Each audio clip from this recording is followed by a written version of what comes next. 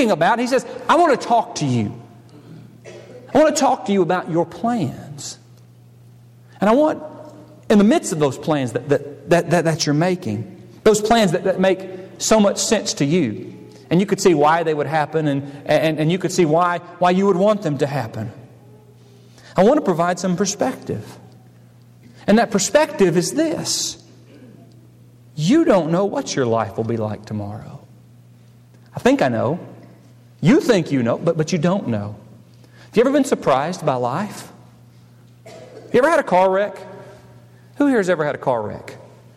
You know, most of us in this room have had a car wreck. And if you didn't put your hand up, you've probably never driven a car. When you had that car wreck, it wrecked your day, didn't it? And it changed your week, and it changed your month. And you know what? It might have changed the rest of your life. I don't know. Depending on how serious it was. Did you expect to be in that car wreck? Anybody here get in a car wreck and you knew that you were going to get in a wreck? I mean, that's never happened to me. All of a sudden, you're just going along and you're doing the things that you're doing, and you're thinking about what's going to happen later, and you're just doing things like you always do them, and then bang, everything changes. The things that you had planned for this evening, the things you had planned, that's done. You don't know. And there needs to be some acknowledgement that I don't know what tomorrow looks like. Dick Wilkins, who got out of the hospital this afternoon, I found out he was in the hospital because Diane put on her Facebook status this morning, we had an unexpected stay over at the hospital last night. You see, when they went out last night and they were going out to celebrate Diane's birthday, you know, when they did that, do you think he expected to get choked? Do you think he expected to spend last night in the hospital? No. Bill, when you had your heart attack and you'd been working out up here at Elite, you know, and you were pumping the iron and you were feeling good, did you expect for your life to be changed forever? No. But yet there it was. There it was. And every one of us, to some degree or another, we've had that moment. And James simply says to us, just slow down for a minute as you make your plans. You don't know what your life's going to look like. The reality is you're just a vapor. You think you're so important. I think I'm so important. I mean, there's this tendency to think that, you know, the world revolves around me. But you're just a vapor. You're just a vapor that's here for a very short time. And then you vanish away. There are some people in the history of this church who have done great things, who have done monumental things, who have touched the lives of hundreds and maybe even thousands of people in this community. And if I was to say their name, some of you would know exactly who they were. But if you said their name to me, I wouldn't even know who you were talking about. It was a generation ago. If you said their name to your children, they wouldn't know who it was. All of those things that we think are so important now, they go away. Life vanishes. We move on from one generation to the next. As you make your plans, make them with perspective that you don't know. Instead, here's a better way, verse 15. Instead, you ought to say, if the Lord wills, we shall live and also do this or do that. Nothing wrong with making plans. As a matter of fact, the Bible talks about counting the cost, right? Looking at our life, seeing, am I going to be able to do it? The foolishness of a man who would set out to build a tower without first sitting down to count the cost. Do I have the resources to do this? Plan, look ahead. Be diligent about those things. But as you do so, acknowledge first that God has a plan. Not just a plan for creation. Not just a plan for all the world, but that God has a plan for you. That God has a plan for me. That's the will of God. Not a thumbs up or a thumbs down. Not this is a good idea, this is a bad idea. That's not how God operates. But God has a will. God has a plan. God has a way that He wants to use you and use your life. And that may be having you as a major player. And it may be having you as a great supporting player in His plan. And so as you make your plan, as you think today, tomorrow, in these coming years, I will do this or I will do that, I need to first stop and to acknowledge that I have a plan.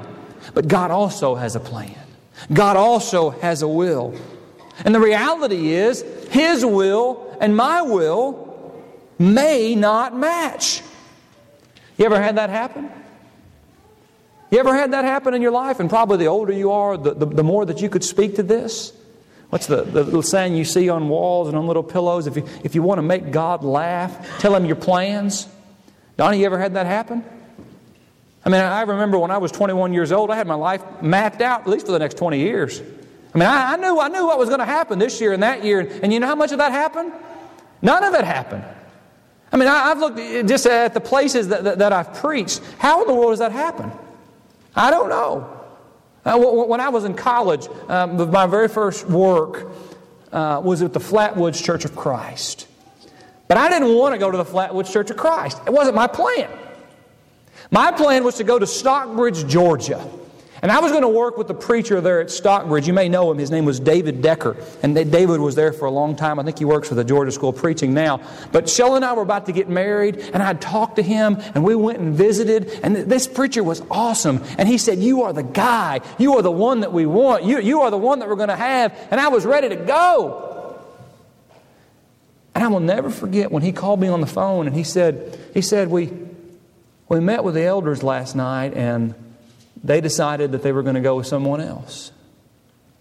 What do you mean they're going to go with someone else? I'm supposed to go there. I'm supposed to go work with their young people this summer. I'm moving my wife there. And I can remember on that night, I was in tears. You know, this 21-year-old college student got the world by the tail. I was in tears because I had a plan, and somebody just messed it up. And so I reluctantly went to work with the church in Flatwoods, Kentucky. I'll just tell you a secret. I didn't want to go work with the church in Flatwoods, Kentucky. It was my second choice. And I didn't want my second choice. I wanted my first choice. You ever had that happen? Let me tell you that summer changed my life. It changed the focus of my ministry. It changed the focus of my preaching. It changed my passion for people. It was one of the greatest summers of our life. And I didn't want to go there, but God had a different plan. And I could go on, and many of you could share those same things about how you had a plan, and God said, that's not going to happen. The next work I had, I went to work with a church in Anna, Illinois when I actually got out of college. And I wrote down all the jobs, and at the very bottom of that list where I ranked them, you know what was at the very bottom of that list? You know what was there, don't you? Anna, Illinois. You know where I spent 5 years? 5 years that were awesome and helped me so much. I spent in Anna, Illinois. Wouldn't take it away.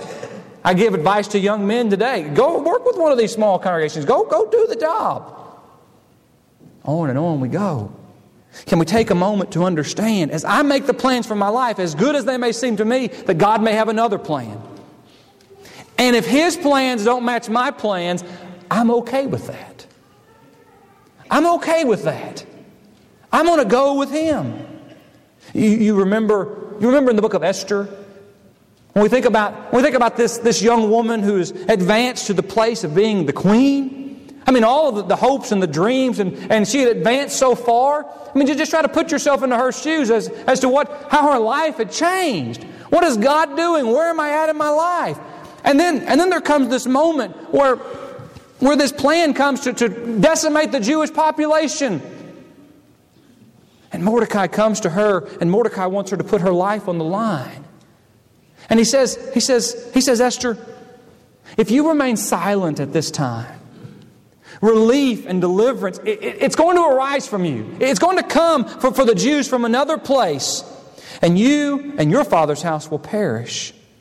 And who knows whether you have not attained royalty for such a time as this. I must recognize the possibility. The will of God is this hard thing, right? We have debated this to no end in our class on prayer, the will of God.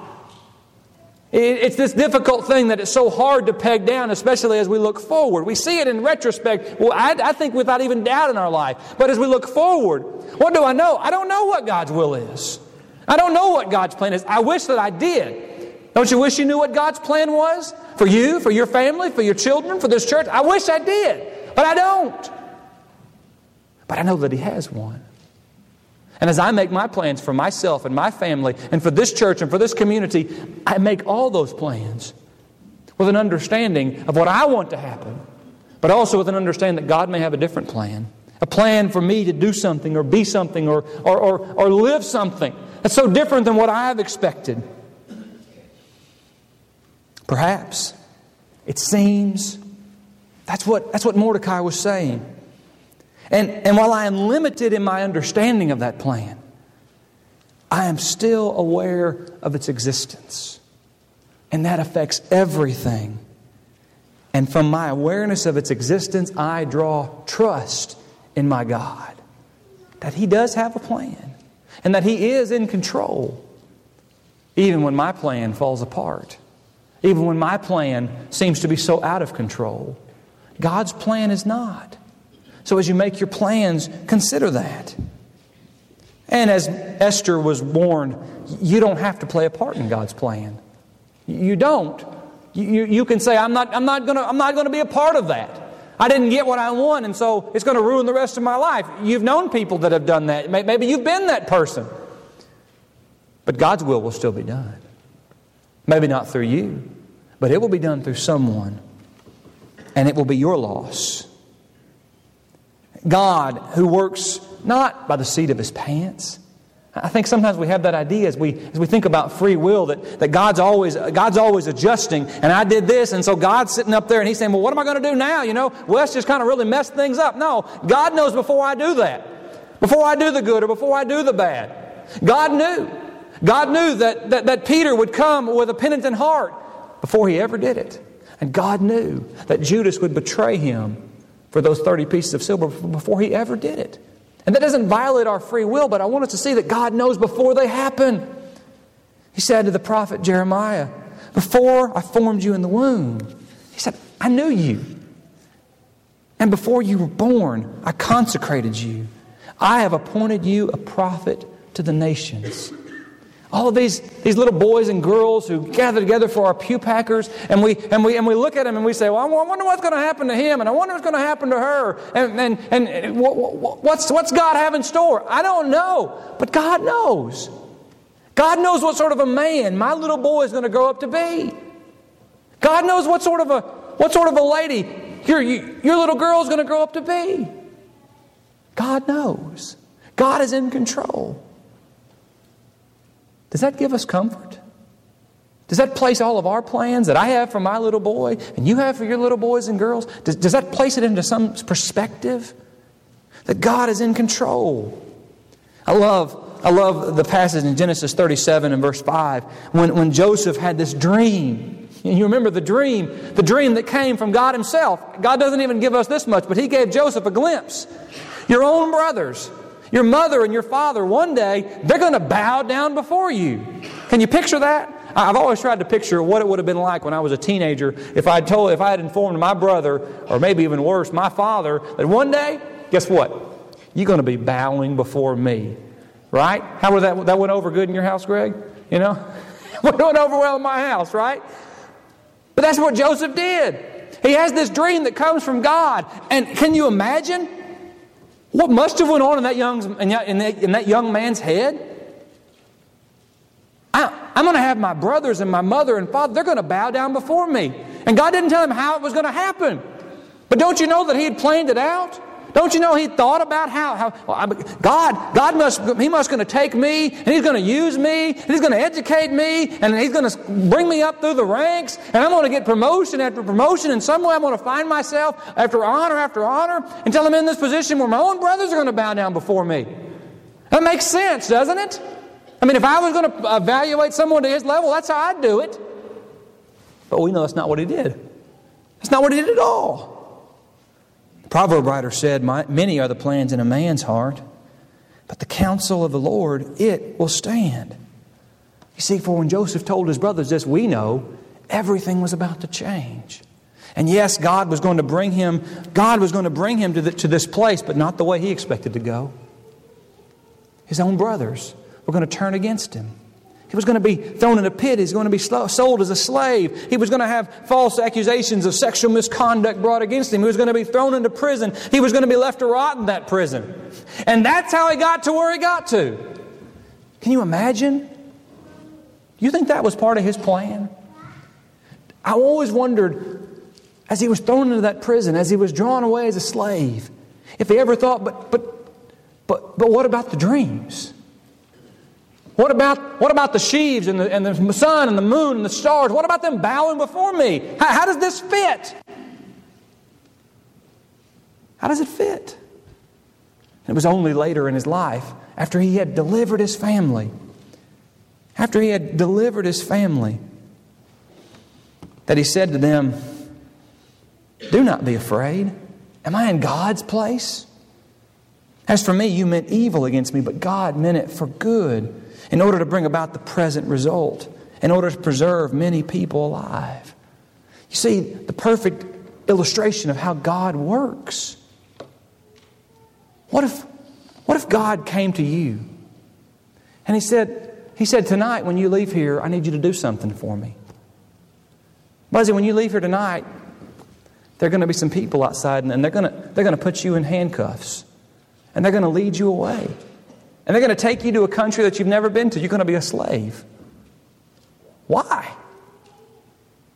Well, when you're in that country, there are some things you're going to think it's going to be getting a little bit better, but then there are going to be some powerful people that are going to tell some lies because they don't like you, and you won't do what they want you to do. And they're going to throw you into a dungeon. And you're going to be left there. And you're going to be left to rot there, not for a day, not for a week, not for a month. You're going to be set there for years. But I'm telling you beforehand, if you will do that, if you will stay faithful, you will save your family. You will save this church. As a matter of fact, you will play a part in saving the entire world. Would you do it? I wouldn't enjoy it, but I would do it. If God came to us and said, would you do that, Greg? I'd do it. But God doesn't work that way, does He? He was led away, and he was lied about, and he was left to rot. And God just said, "Trust me. Trust that I have a plan." When you make your plans for today or tomorrow, understand you don't know what today or tomorrow looks like. But know that God does. God has a will. When it's hardest to see, God has a will. I remember going through one of the most difficult portions of my life, and some things that I thought I knew, and some ways that I thought some things were going to work themselves out. And time after time, they didn't work their way out. And I remember that Shelley would say things to me, and she would start talking about the will of God. And I can remember thinking, the will of God? Why are you talking about the will of God? Because in my mind, I thought she was saying, God thinks this is good, or God thinks this is bad. That's not what it was about. It was that reassurance that God has a plan. God has a will. God is in control. And it's in the most difficult of times that I need to be reminded that I'm not the one in control. With all of my wisdom and all of my knowledge and all of my vast experience, there are some things that I don't know. And there are some things that I'm not in control of. That's scary. But there's a God who does know what's going on. And there's a God who is in control. Isn't this what Jesus dealt with as He knelt there in the garden? And he prayed to His Father to the point of death, saying, "My Father, if it's possible, let this cup pass from me. I'm asking for something. Yet not as I will, but as Thou wills." See, I don't know where you're at in your life, but I can imagine that every one of us in this room can relate to Jesus as He prays in the garden. I've got something that I want. I've got something that makes sense to me. I've got something that I have figured out. I want this as bad as I've ever wanted anything. And God, here's how it can all work. And we present those things to our God. But God, if I don't know something, if I'm missing something, I want Your will to be done. I want Your will to be done in my life. Not just in heaven. But I want your will to be done in my life today and in my life tomorrow. The Bible speaks of a day when our soul will leave our body. And he says in 2 Corinthians 5 and verse 5, He who prepared us for this very purpose is God. Our lives are not just about what you're going to do at school tomorrow, or who you're going to visit tomorrow, or what you're going to do at work, or what your holiday plans look like. Those things are important to us, aren't they? But our lives are so much more than that. And that thing that we see, or that thing that we miss so often, God sees. He's using us and preparing us so that one day we can put off this flesh and we can go to be with Him for all of eternity. We speak of the will of God, such a difficult and a deep principle and concept. And I don't always know what God's will is. I don't always know what God's plan is. But friends, I do know what God wants from you tonight. Friends, if you're not a Christian, God's will, that He has sacrificed everything to bring about, is that you be saved. And if you leave here tonight as one who has never been born again as Christ, you do so contrary to what God wants, to what God has paid for. God's will is for us to be a people who will walk in His light.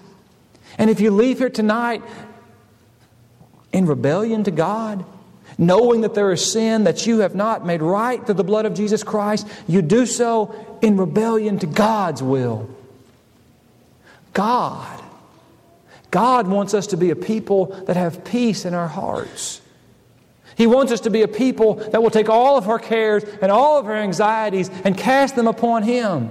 He wants us to have a peace that passes understanding, a joy that I don't have the words to express this evening. But that's what God wants us to have. That's what He offers to us. There may be many things I don't know about God's will, but those things I do know. So as you make your plans for today and tomorrow, for the coming months and the coming years, slow down and remember that God has a plan for you and for your family and for this church. Are you willing to be a part of it? Friends, the invitation is for you to come and walk in the will of God. Come as we stand and come as we sing. There is a name I love to hear, I love to sing His word. It sounds like music in mine ear, the sweetest name on earth. Oh, how I love Jesus. Oh, how I love Jesus. Oh, how I love Jesus, because He first loved me. It tells me of a Savior's love who died to set me free. It tells me of His precious blood, a sinner's perfect plea. Oh, how I love Jesus. Oh, how I love Jesus. Oh, how I love Jesus, because He first loved me. It tells of one whose loving heart can heal my deepest woes, who in each sorrow bears a part that none can bear below. Oh, how I love Jesus. Oh, how I love Jesus. Oh, how I love Jesus, because He first loved me. If you have not had the opportunity to partake of the Lord's Supper today, it has been left prepared for you. You can exit the auditorium and turn to your right, and you will be served. We're going to conclude our service this evening with number 577, We Bow Down. Following the song, we'll be dismissed in prayer.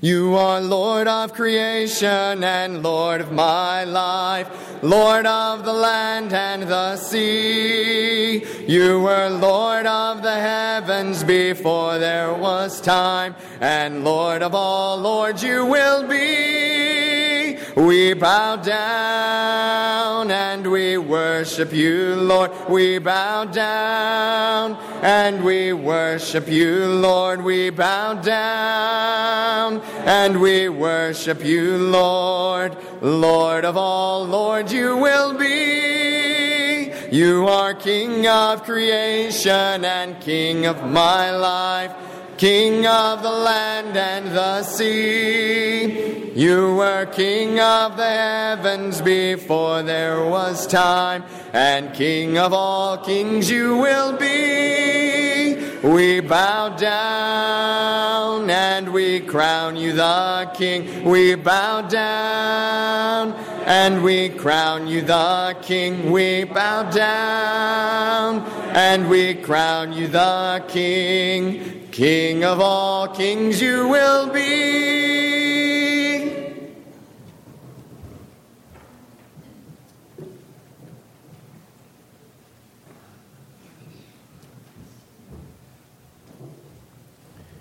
If you allow me to share a word that Wester's lesson has brought to me from the Old Testament of Nebuchadnezzar.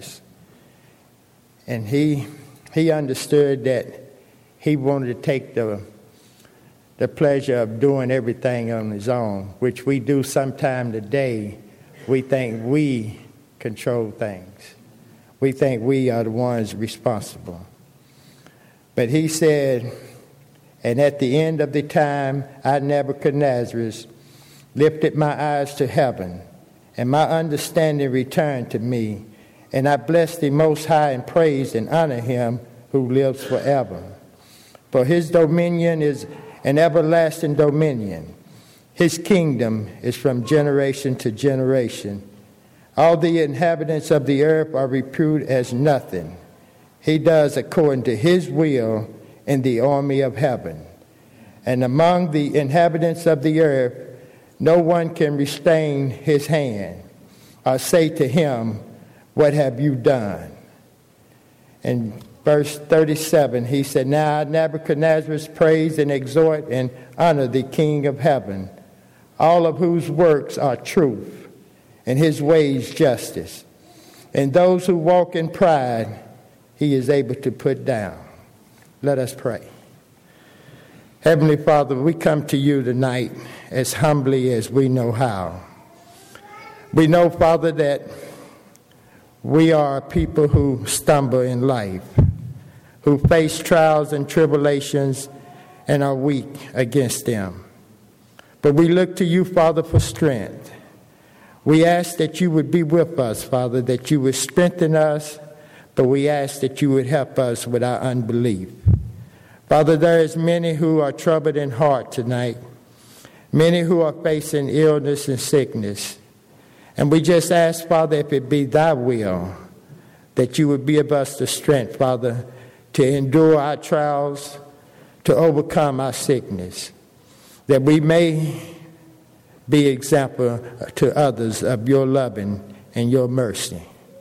Father, we thank you for the families that meet here at this church. And we just ask that you would always give us the strength, Father, to come together as one with Christ as he is one with you. Father, we ask that you would go with us throughout this week and that we may walk in your glorious light, that we may be example to others of the love and mercy that you have for us. Father, give us the strength to continue to seek thy will in all that we do, that we may be called Christians, and that we may one day reach that goal that is the crown of life in heaven. Father, we thank you for the day that you have given us. We thank you for the beautiful weather that you have bestowed upon us. And we just ask that you would go with us throughout this week, and that you would be with us and watch over us. And we ask this in your beloved Son, Jesus' name. It's in Jesus' name that we pray. Amen.